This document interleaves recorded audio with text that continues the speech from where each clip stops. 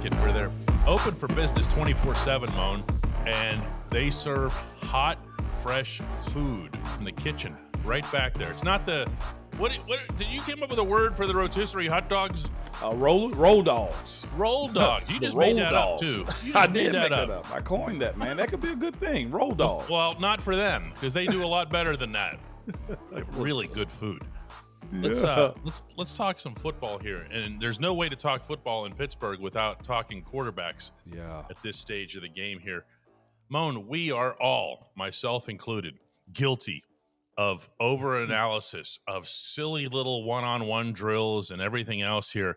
Please relay to the audience how terribly insignificant everything's been up to this point in camp, regardless of which direction it goes. It's body conditioning right now. That's what it is. Getting reps, taking steps, honestly, at getting better. Like, you can get beat and still have a good rep.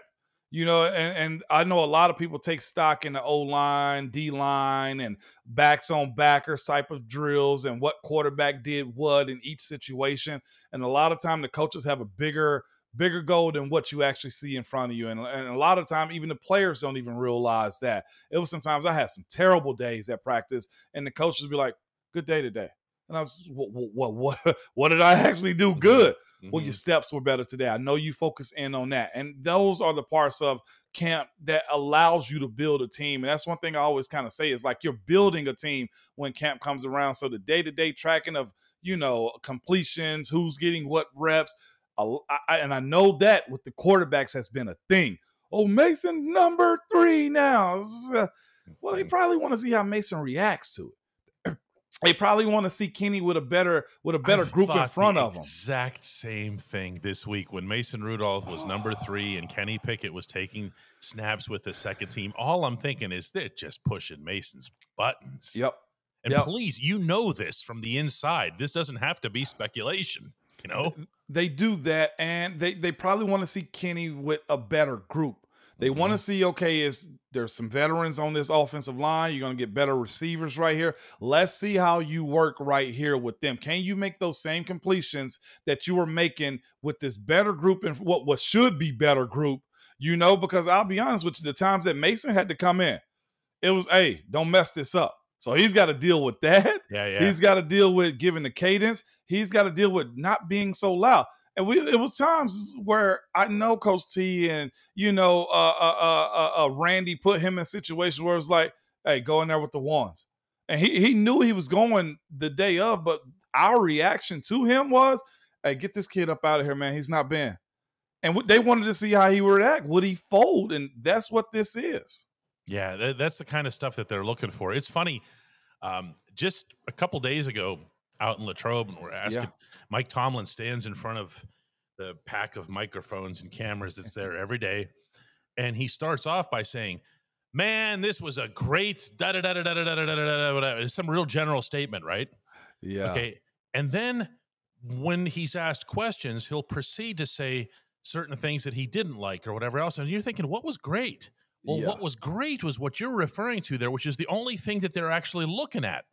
Which was the effort level there, was the passion there, were the things that are mostly controllable in place. Yeah, 100%. And not just that, DK, making it out with no injuries, making it out with no fights, making it out with no stupidity. That's what a successful practice is, because if you got everybody available, now they got Deontay, still everybody's available. It's like, now we can build our friggin' team. Now we can get ready for the first preseason game, which happens next week, and I can't wait to see what it look like. Yeah, and again, quarterback battle gets real, because now you can actually sack them. Now these picks, you kind of judge them on, because the game is where it's at. DK, you've heard this before too. Some guys, man, they're just gamers. They're just gamers. In practice, they just are terrible. But guess what? That's not an excuse in the game, though. No.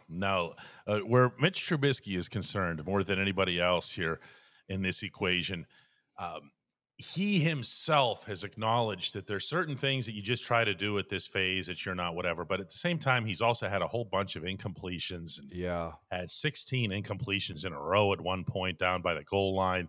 These aren't great looks. How much would he have to stink, basically, suck, in order to not be the starter at Paul Brown Stadium? I'm not adding relevance to it either, okay? I know. This is looking forward. Looking forward here. Looking for how bad would he have to suck, DK? He would have to go out there and just throw 3 picks in a game, not know how to manage the game also, meaning running out of bounds when he shouldn't, not knowing how to hand the ball off, not commanding the huddle. That's how bad he would have to suck. Like, it would have to be throughout the game, so much so that a change as far as getting a boost from the players would be necessary. I'll be honest, that happened with us. It did. It was post Mason getting hit, like knocked out. We actually ended up making a switch, DK, to Duck just to get some life out of us. Yeah, just you know what I'm saying? Yeah, functionality, trust, all that stuff. Yeah. And so that type of stuff does happen, and I don't think they'll ever admit it, but that was part of why we had to go to Duck for a little bit. It's just like, okay, you got to get out of your own way first. Like, that's why I said, as far as Mitch Trubisky goes, his biggest thing is forget Chicago. There's no need to be reminiscing on that. Is be where you are right now. You got stud wide receivers, a running back, and an offensive line is going to protect you. Protect yourself from thinking that you're not it. How bad would he have to suck, DK, though? About 3 picks, down by 20-plus points with no life of the offense when you know there should be some life in it. But even still, I would almost think they would give him a shot the next week to be the starter. Yeah. He just needed a new refresh. Yeah, there can't be any doubt, I would think, at this stage that he's the default starter, and he would really have to play his way out of that something severely. When we come back on the Ramon Foster Show, more football.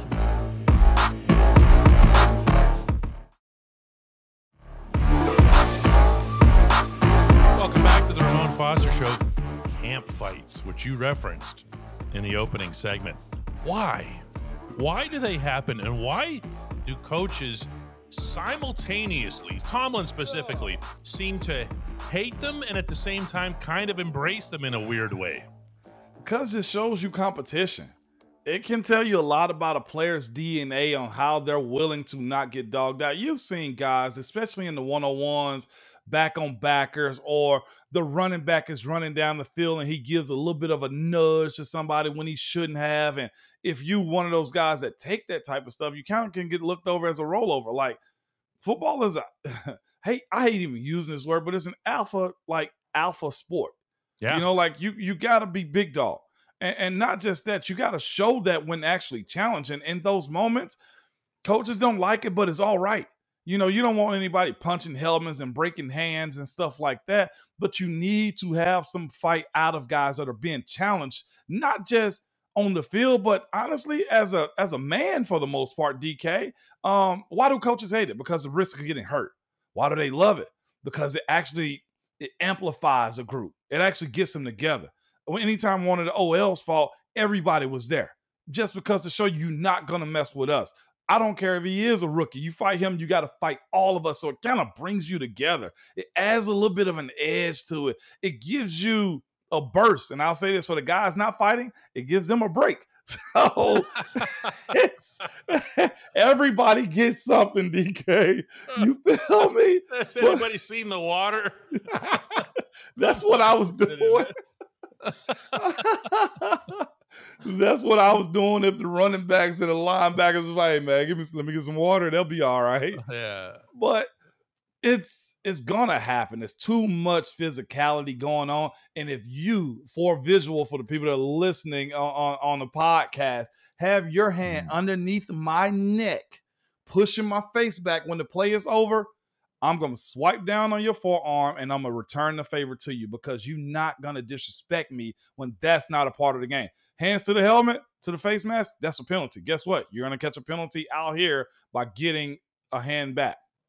Yeah, that's what a thing it is to witness those things. What about Cam? Cam Hayward's in a lot of these things.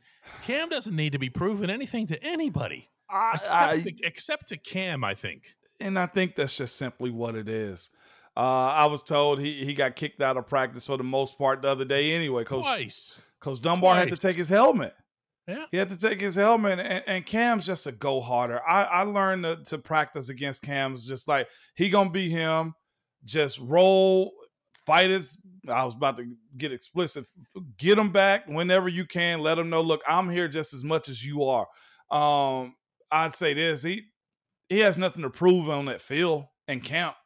For him to be fighting, I don't get it, but that's just Cam. You say it as is, and I know a lot of people hear it and be like, I love that. But you don't want your vets being the guy that's fighting because that sets the precedence for the guys behind them. Well, I saw him do it, so I'll do it too.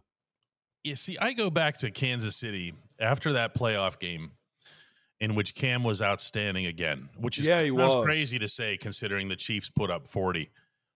And I asked Cam, completely straight face, completely whatever. I just said, how is it that you just had the best season of your career at this age?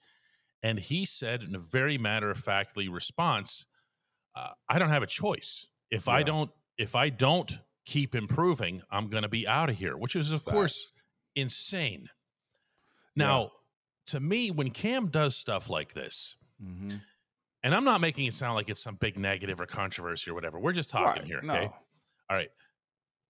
When he does stuff like this, it's Cam's way of saying to the group, I'm still here. Yeah. Understand that. I'm not a passenger. I'm not comfortable. Neither should you be. I am still here as if this was my first or second year in the NFL. I am going to bring the same approach. That, to me, is what that's about. It's almost deliberate. Yeah. It is, where he's constantly saying, not yet. Yeah. Not yet. Absolutely not yet. And I don't blame him. He's earned that. And again, when you got bigger goals to play this game a long time and be one of the most dominant forces to play in the NFL at that position, that's what you do. And I'll say this, maybe the guys before him have done it wrong.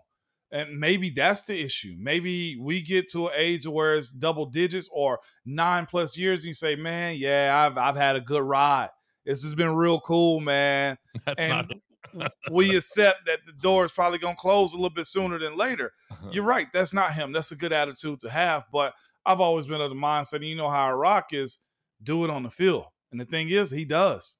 I just hope that his methods don't short him as far as not learning to preserve himself throughout camp. Well, I think that's where you see Carl Dunbar take his helmet, and you see other situations like that where you just say, hey, listen, it's fine that you're like this, but I need you 100% for Cincinnati. Okay? Yeah. Plain and simple. That punch to the head could be jab for a sack or something, you know? So, hey, I admire it. He's still killing it. And the coaches don't like fights either because they disrupt practice. You got to stop practice. Yeah, they got business to do, right? Yeah, we're on the schedule here, man.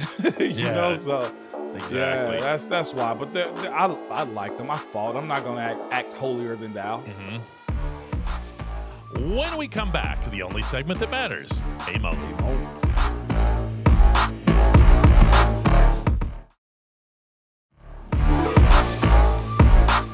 Back to the Ramon Foster Show. The only segment that matters is the Hey Moan segment. And for that, we turn to a visitor here to our headquarters and shop downtown, and that'll be Dave. Come on over, Dave. Dave, and not DeCastro. Just Dave, no DeCastro. What's going on, just man? Dave Friday, actually. Hey. Nothing. Just happened to be walking around about town and walked in, wanted to meet a guy who I've admired for many years, Dan. Been reading his columns for a very long time. But nice to talk to you today. Absolutely. So question I got for you is I've always been curious as to what a week in the life of a football player is like. Because, I know you have life outside of football. And I know we always hear about those, what do they call them? Those football junkies. Yeah. And I know that not everybody is like that. So I've always been curious is what is the life a week in the life of someone like yourself like? I'll give you a week of during the season. Let's do that one. Please. All right. Post game. All right. Go home. Monday morning comes around and we usually have film. I usually get in at about 10, 11 o'clock, get a lift in. sit around for a little while, watch some of the tape, get some lunch, and then we had team meetings at 2.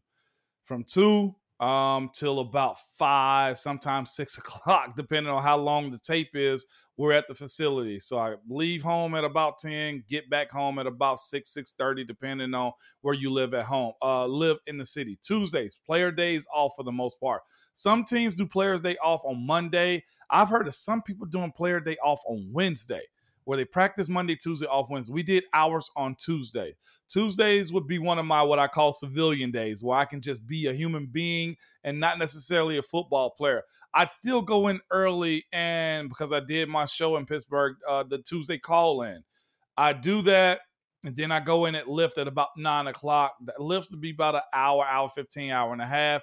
Get some rehab, ice down, get some stem, stretching, and that was my day at the facility as far as it goes. When the time came to where we were able to watch film on iPads, I didn't have to stay at the facility all day to watch it or wait on CDs or DVDs to be made so I can get film. But after that, I come home, man. Me and my wife would go do lunch. We go to Home Goods or something like that. And I was able to see the kids when they came home. Those were my Tuesdays. When I had my show in Pittsburgh, also, I used to go to Nakama and do my player show. So I'd be at home with the kids up to about 6 o'clock. 7 o'clock, I would go to Nakama, do my show, and back home at about 7:15. And the next morning was Wednesday. Wednesday is big install day. I'd show up to lift at about 5:45. From then, have breakfast, get more rehab, ice and stem, whatever I need to get done, some massage work, or just working out like the deep tissue stuff that we'd had going on in the training room. Great training staff in Pittsburgh. Meetings start at 8. Have breakfast and meetings start at 8. Meetings go to individual. Then at about 10:45 is walkthroughs. Walkthroughs get done at about 11:15. Back inside for lunch. And then we have about 45 minutes to an hour 15 before practice start. Practice usually started about 2 o'clock, 1 or 2 o'clock, because it was in correlation with game day. Practice over at 4. Post-practice, we got meetings again. If you see the trending, the trend is a lot of film. Yeah. That's the separator from all other levels, is you have the ability to watch a lot of film. Then you go home, have dinner with the kids, family, wife, everything is all fine. Watch a little bit more film at home. Thursdays come around. Pretty much the exact same method as in the mornings, but Thursday would be a little bit more special team emphasis. So let's say Wednesday and Thursday pretty much the same day. But in the evenings on Thursday, we have our offensive line night. We all meet over Marquise's house, have dinner together, watch some more film, mess around with each other, just hang back for a little bit. Friday comes around, and we're on the practice field at 10:45 because Coach lets us leave early just in case guys got to go get haircuts, do stuff with the wife before we go out of town for the road games, do stuff with the kids. You get done with practice on Fridays at about 1, 2 o'clock, and you got the rest of the evening for yourself. Saturday coming on travel day, we had to be there at 10 o'clock on Saturday morning. Saturday mornings roll around, get to meetings, watch Friday's film, the dress rehearsal pretty much, have another walkthrough, and then we'd head to the airport to fly out at a team. Wheels were up at 3 o'clock. Get to the hotel, check in, get your room assignment, and then from there you have about maybe 2 hours to go get something to eat, and then it's film again, meetings again, and bedtime was 9:45, 10 o'clock, everybody in their room for room check. Sunday comes around, wake up, go to the stadium, play the ball game, rinse and repeat. That's the life. You got to lock in. Did you consider yourself a football junkie? I did. You did? Just for the simple fact that I think most players are when you are a little bit less than talented. And I say that, side eye a little bit, and I don't necessarily mean it, but some guys just walk out of the bed and run a 4.3. Some guys can grab a basketball and do a 360. You know what I'm saying? Like it comes natural for those guys. But for guys like myself and majority of the league that want to work, I'll say that too, want to work, have to work, you are a junkie of the sport. I didn't realize basketball players watch film. My brother is a professional basketball, watches film. And I'm like, what do you mean y'all watch film? I just thought y'all, he was like, no, it's a full breakdown, because to make it to those levels, and I was that way in college, you have to be a student of the game. You have to be a junkie. Like the historical facts of it, you probably know more Steeler knowledge than me. You might know more NFL knowledge than me. But as far as watching the game, breaking it down, seeing what's what, nah, I can hold my best. I can hold my own against some of the best. Nice. Well, thanks. I could probably sit here and talk to you all day, but yeah, you got to go. And I appreciate your time. And really, I admire the transition you've made from your post-football career as well. Thanks for your time today, Mo. Absolutely, Dave. Have a good one. Yep.